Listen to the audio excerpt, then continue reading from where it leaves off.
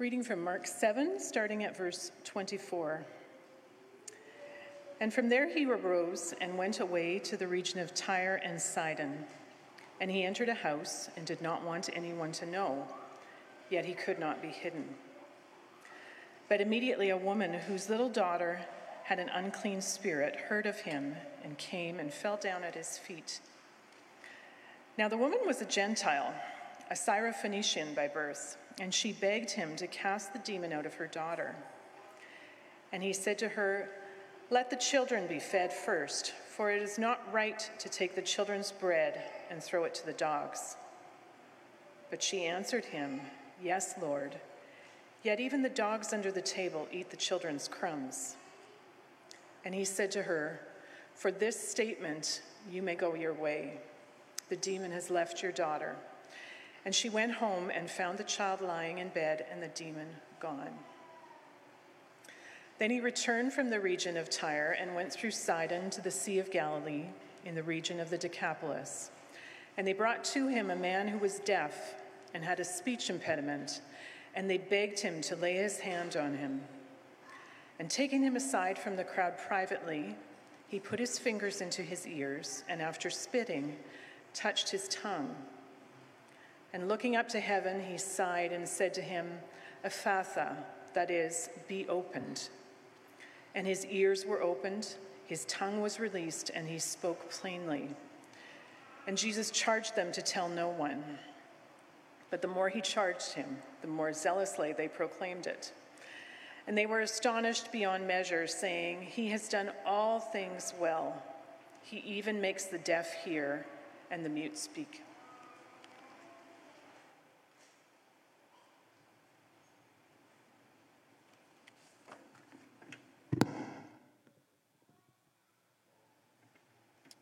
It's a real pleasure to be here. This is my third attempt at joining you guys on a Sunday and preaching for Ben and Frankie. First time I gave Matthijs like 3 days notice. I think I got COVID. I'm not sure. It was like in January. It was terrible. I felt horrible. The second time, it was like Sunday morning at 6 a.m. I thought I could be somehow, I don't know, immune to our family feud that just ravaged us. And my dear wife, Christine, was talking to Frankie. Anyways, that is, it was crazy. I'm just really glad that I made it out this morning. It's like woke up and like opened an eye, looking just in case something was gonna come at me. But here I am. We're in Mark chapter 7. It's a privilege to preach through the Gospel of Mark, to preach through the Bible. So if you have a Bible, join with me as we read, but first let me pray. Heavenly Father, thank you that we can gather as your people, people from all sorts of different walks of life, different parts of the city, even different parts of the country, maybe of the world. But we are united under the banner of Christ. And we thank you for this. As we approach your word this morning, we approach a very difficult passage, a passage that is hard, a passage that, if we are honest, makes us uncomfortable. But Lord, we walk towards it, not away, because we want to walk towards you, because we believe that you are the giver of life, and you have what we need. So, Lord, let us be people that are under your word, submitted to your word always. In Christ's name, amen. We're going to look at two scenes, two separate miracles that Jesus does. The first passage, the first scene, is what we're going to spend the majority of our time looking at this morning. And like I mentioned in my prayer, it's a difficult one.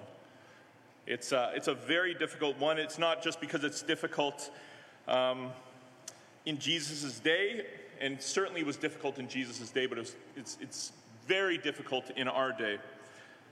Why? Because Jesus will call a woman a dog. And not just any old woman, a pagan woman, a woman that is from an inferior ethnicity as he is. Not actually, but just in Jesus' day. And not only a woman who is from an inferior ethnicity as he is, but a pagan woman. And we'll get to that part a bit later. But let's just let that sink in for a moment. Jesus calls a woman a dog. There is no way to take the edge off of that, looking at ways to translate it a different way. Jesus calls a woman a dog. And in a day where equality is the king of virtues, shouldn't a passage like this cause us great concern? Is Jesus put on trial? Is he at risk of being canceled? Jesus calls a woman a dog. The Bible has very hard passages, and like I prayed, there's a great temptation to walk away from them. But our church, and I'm most positive Resurrection Church, we have a commitment to walk towards the difficult passages. That's why we primarily preach through the Bible chapter by chapter, whole books of the Bible, because we believe that it's not a good thing to cherry pick from the biblical story. And this would be one that, if I'm honest, I'd probably cherry pick around. I wouldn't pick this one. But we're going to walk towards it this morning. So our text today will show us, just in case there's any fear, that Jesus isn't in fact a racist. He isn't in fact a misogynist. He is not some sort of religious colonialist or whatever other bad titles we could give him in our day. But our text today, in fact, will show us that Jesus is going to express the grace of God, give the grace of God in a greater and deeper and fuller way than we could ever hope for, we could ever understand. But it is exactly what we need. So, a bit of a background. Mark chapter 7 leading into this. Very helpful bit of background information.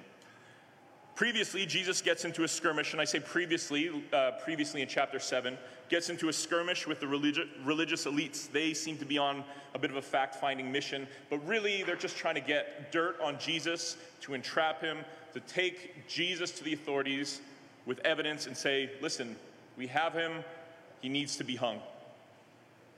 So Jesus gets into a skirmish with the religious elites in the Galilee. They are, like I mentioned, trying to entrap him, and we see that this has been going on since Mark chapter 3.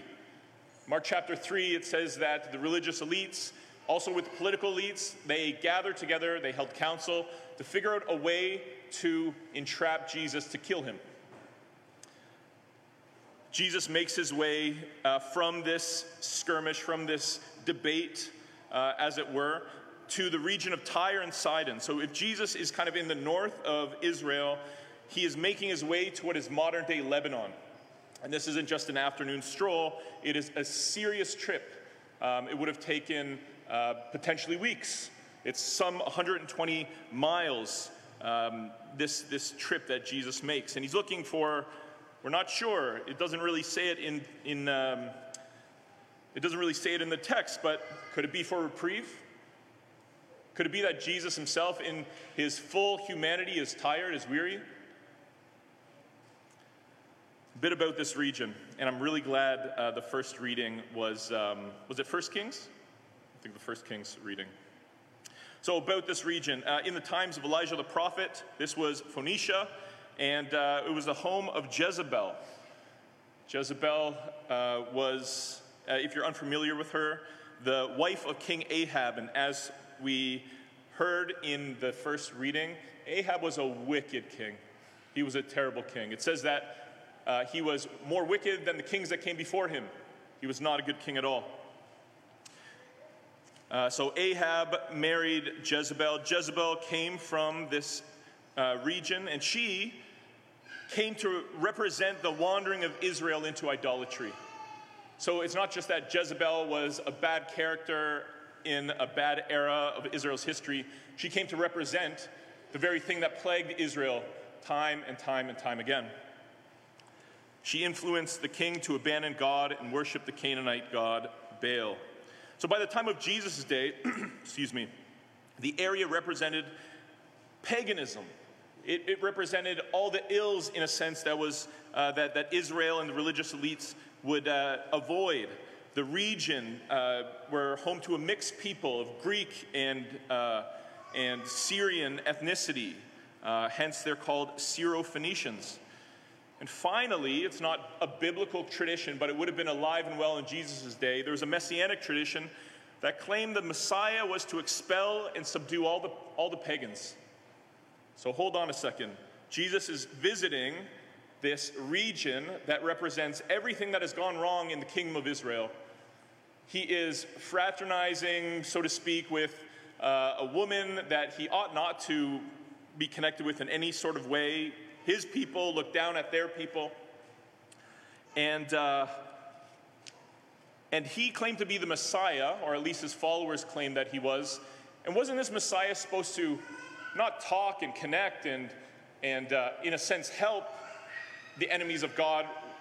Wasn't the Messiah supposed to just destroy them, crush them, pulverize them? So Jesus here, he visits a place he ought not to visit as the Messiah. Bad PR move. Really bad PR move for Jesus. But here we have it. He's there. So with that as a bit of a background, let's jump into our text, just verses 25 and 26 of chapter 7. But immediately a woman whose little daughter had an unclean spirit heard of him and came and fell down at his feet. Now the woman was a Gentile, a Syro-Phoenician by birth, and she begged him to cast the demon out of her daughter. Mark, and I'm sure you've seen this as the weeks have gone by, Mark, he makes these connections from one chapter to another or from one section to another section, and they're subtle ways he does it. And he does it in a way that kind of jogs our memory back to a previous scene, and what we do then is we kind of juxtapose two different scenes, and this is one of those scenes. So we have the Syrophoenician woman falling down at Jesus' feet and begging him for a miracle for somebody else, for her daughter. Back in Mark chapter 5, we have a very similar scene with Jairus. Jairus was a leader in the synagogue, and see if you can see some of the connection points between chapter 7 and chapter 5. So Mark chapter 5, verses 22 and 23. Then came one of the rulers of the synagogue, Jairus by name, and seeing him, Jesus, Jairus fell at Jesus' feet and implored him earnestly, saying, "My little daughter is at the point of death. Come and lay your hands on her, so that she may be made well and live." And interesting, it's very, very similar scenes. Jairus begging Jesus for the health and well-being of his daughter. This Syrophoenician woman at the feet of Jesus, begging Jesus to do a miracle for her daughter. So why is this important for us to see? In one scenario, we see Jairus, this well-to-do in society. And on the other hand, we see the Syrophoenician woman who, again, by all accounts, Jesus should not be connected with her at all. She's like at the bottom rung, so to speak. She's not even in Jesus' society, but socially, right down here from the perspective of Jesus' people. So what will Jesus do? Because with Jairus, he heals. In fact, he agrees that he'd go with Jairus to see the daughter. He gets interrupted. He performs an incredible miracle. By the time that he's back on his way, forget about it, the daughter's dead. Jesus, he said, no. She's healed, go. So Jesus performs a miracle. So will Jesus do the same thing here? The answer is no. So we have these two extremely similar texts. In one case, Jesus does a miracle, and in this case, he doesn't. Is Jesus inconsistent here? Because if he is, that raises a big problem for us. Because we can call into question Jesus' his consistency, that he is not, in fact, the unchanging God.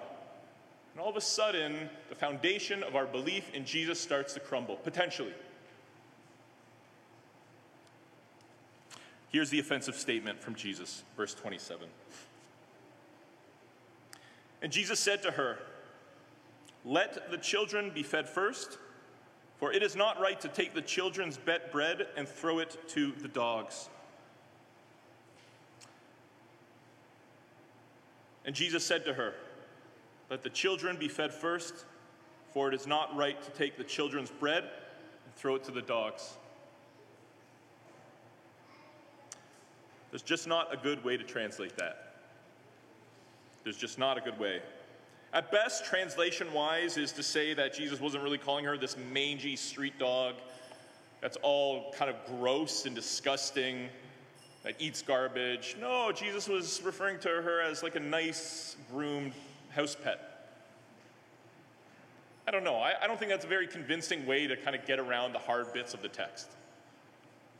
Jesus calls this woman a dog. And I don't know if I could be convinced to read it in a way that isn't offensive. So here you see, Jesus says something remarkably offensive. Not just to our ears, but it would have been offensive to the Syrophoenician woman as well, or it should have been at least.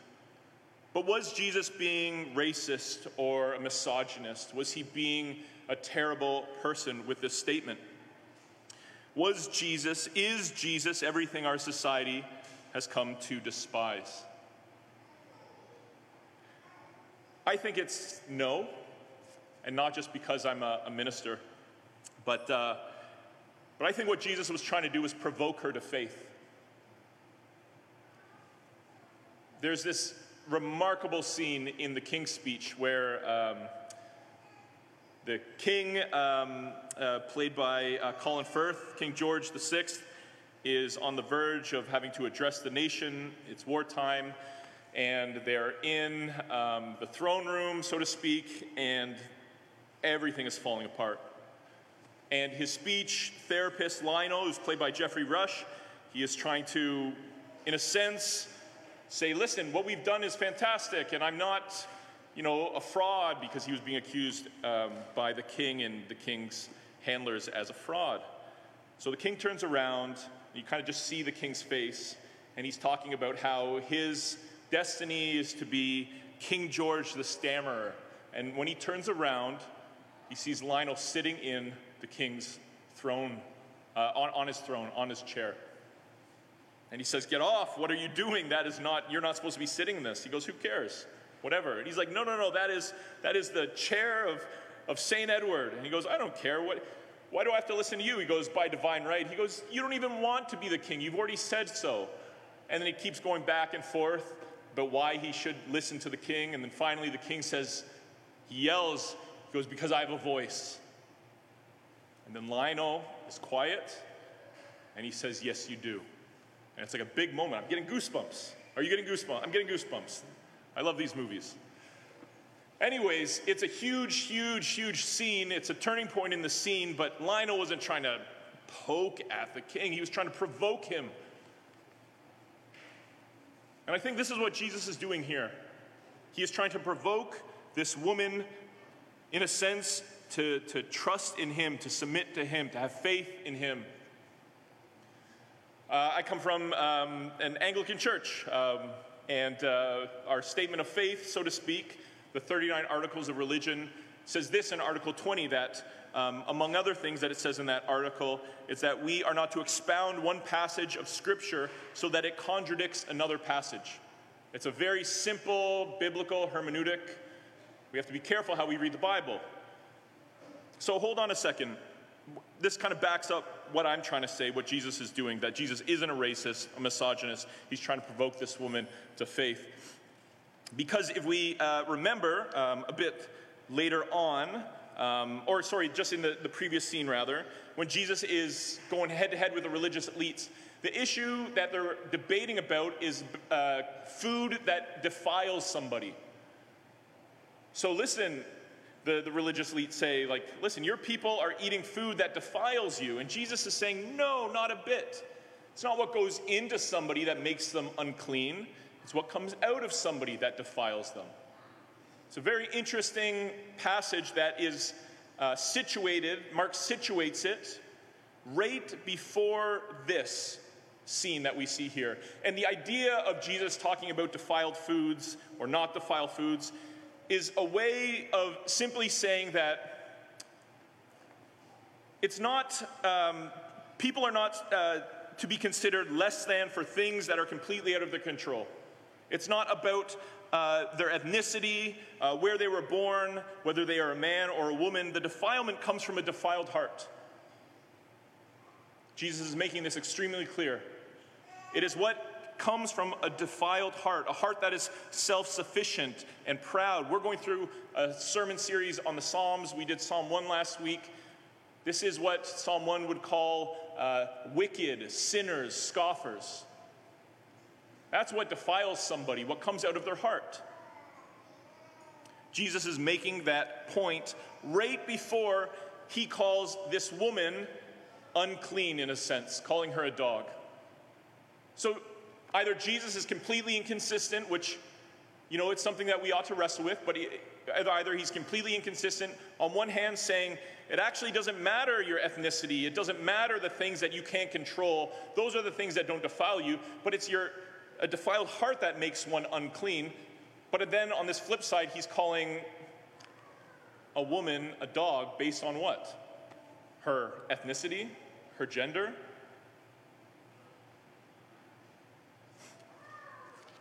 Throughout all of the Old Testament as well, we see prophecies whereby God's plan of redemption is not just for one group of people, but it's for all people. So again, if we look at Article 20, that simple hermeneutic to not interpret one part of Scripture against the other parts of Scripture, how then should we then read, Mark chapter 7, this interaction with the Syrophoenician woman? He does call her a dog. It is a slight on her being a Gentile and a woman and a pagan. But Jesus here is not calling her a dog because he's a racist or a misogynist or some kind of religious imperialist, but because he wants a response. He is provoking her. Look with me, verse 28 to 30, at the response of this dear woman. But the Syrophoenician woman answered him, "Yes, Lord, yet even the dogs under the table eat the children's crumbs." And Jesus said to her, "For this statement you may go your way, the demon has left your daughter." And she went home and found the child lying in bed and the demon gone. This woman doesn't try to self-justify herself or call out Jesus for his offensive words. She instead recognizes her great need for Christ above all things, above even justifying herself. Notice too that Jesus doesn't double down as soon as she makes this, has this response, and he said, "Listen, I said to you, you're dirty. Get out of here. Scram. I don't want to talk to you. Don't you see I'm on a nice vacation?" He doesn't say any of that. She responds in the way that he was trying to provoke her to respond, and she responds in kind. This woman submits her very dire situation to Christ by proclaiming her great need for him and recognizes his great ability for her. This story and the previous one, and I say the previous one of Jairus, Mark chapter 5, they're juxtaposed in such a way as to make evidently clear that all the external factors in one's life are of no worth where salvation is concerned. That is, for Jairus, he didn't come to Jesus and say, "Listen, I am religious brass. I run the show at the synagogue. I am righteous. I keep the commandments. I'm excellent." What does he do? He throws himself at the feet of Jesus. Nothing in Jairus' life is going to get in the way of his connection to Jesus. And the Syrophoenician woman, what does she do? She throws herself at the feet of Jesus. And Jesus, in a sense, with the animosity between these two people groups, pokes and prods her in such a way as to elicit a response for her to just do away with all of the baggage of the past and throw herself at Christ. And she does that. Because in the end, Jesus is consistent. He is connecting with these people. He's trying to accomplish the same thing in either of these people, but by different ways. I think this is a good thing for us. This is good news because it is not, on one hand, that we come into the church and we lose our identity. We have to dress a certain way, talk a certain way, behave more or less a certain way, or else. But rather, God knows the details of who we are way more than we could ever understand. The unsubmitted parts of our lives, the sin that we're not trying to talk about, the past that we want to keep buried, He will address it in ways that are very particular to us, to elicit a response for us, not for shame, but rather so that we may throw ourselves at him. And what is the result? Wholeness, healing, salvation. It's a beautiful thing, this passage. It really, truly is a beautiful thing. You know, equality, it is a fantastic virtue and an important virtue that has animated abolition movements over the centuries. It's a good thing. But we have a type of equality in our culture that is it's like a bit of a pseudo-equality. Because the equality is not rooted in the fact that human beings, by virtue of being human, have intrinsic value because we are made in the image of God. We are image bearers of God. Rather, equality in treating people with care and respect, it's contingent on the things we subscribe to, how we affirm or don't affirm, what we eat, how we spend money on, the people we enjoy spending time with, the movies we see, the boycotts that we participate in. I mean, you kind of name it. As soon as you are out of a specific group, you're not treated with equality and respect or dignity. I mean, potentially, at best, you're marginalized. At worst, I mean, your name is dragged through the mud. The biblical view, if you compare it, that with a biblical understanding of a biblical equality, a biblical worth, it is not tied in things that are fleeting, things that change, styles, moments, but rather it's tied to the eternal, transcendent, and unchanging God. That means human beings, by virtue of being human, have worth, intrinsic worth, are image bearers of God. That's a good thing, because God doesn't change. That means our worth will not change. And yet, don't we struggle with feelings of being worthless or less than or subhuman? And I think a big part of this has to do with, although we are image bearers of God, we are bent image bearers. We are broken or marred image bearers of God because of sin, because of rebellion, because of brokenness. And I think this is what the Syrophoenician woman recognizes here. She recognizes who she is, and she is, in a sense, a dog, but not because she's a Syrophoenician or a woman or a pagan, but because she is not yet a child of God. If you look with me back at the text, what is Jesus' response? Let the children be fed first, for it is not right to take the children's bread and throw it to the dogs. That she is not yet part of this covenant community, that she is not yet welcomed into the family of God. Yes, she's made in the image of God, not because of, but because of sin, rather, because she has yet to be restored by the life, death, and resurrection of Christ. She is bent and marred. She's still broken.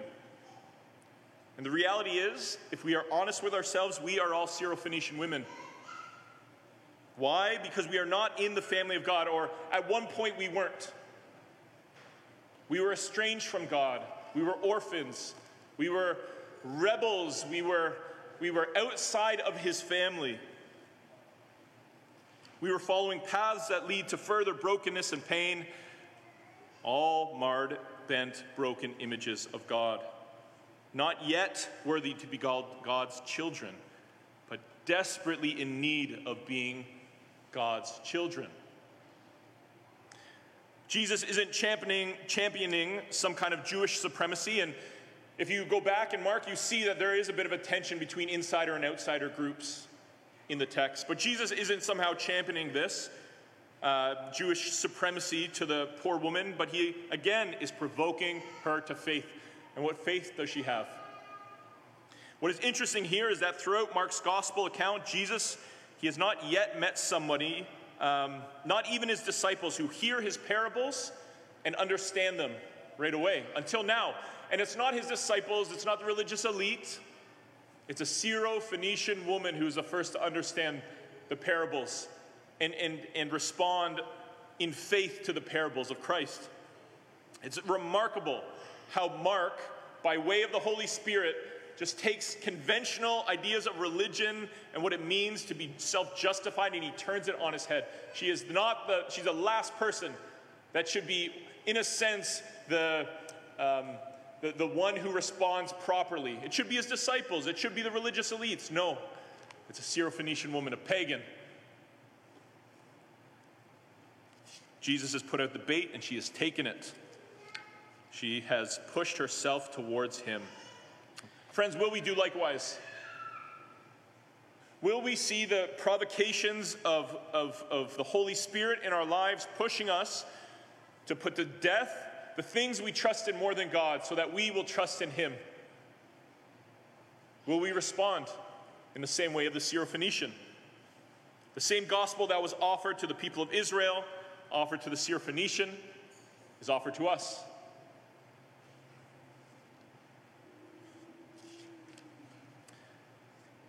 There's a great danger, I'll just say this, it's not in my notes, but there's a great danger to self-justify or to push away the conviction of the Holy Spirit.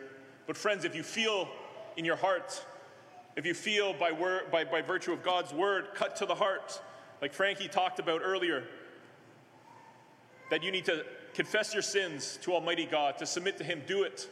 Don't wait till tomorrow.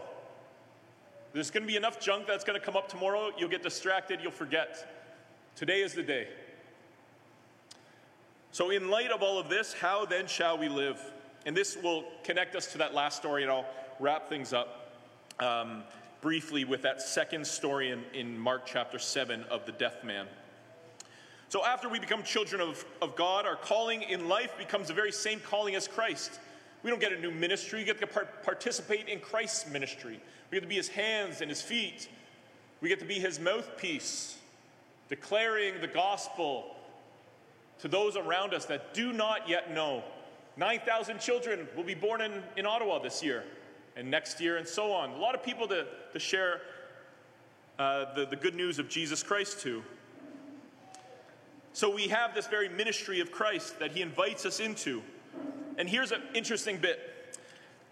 Jesus returns, verse 31, from Tyre and Sidon back to the Sea of Galilee, to the region of the Decapolis.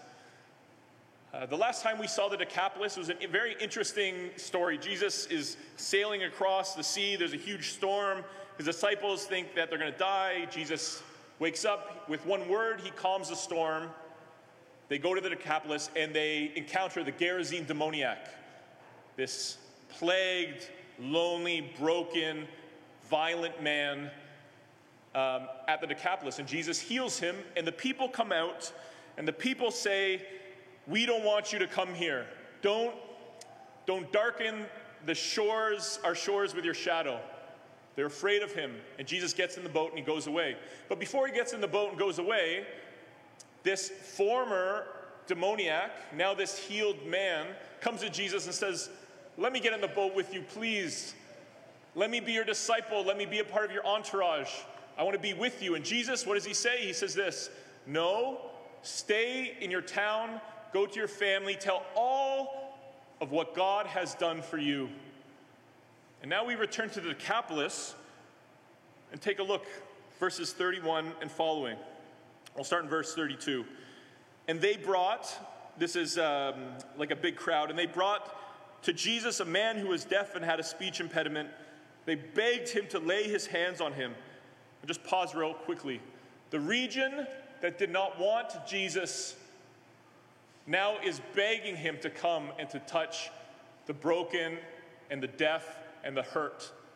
And all of a sudden we see that when a life is truly connected to Christ, is healed, this Gerasene demoniac is connected to Christ, the ministry that is given to that person is to share the good news.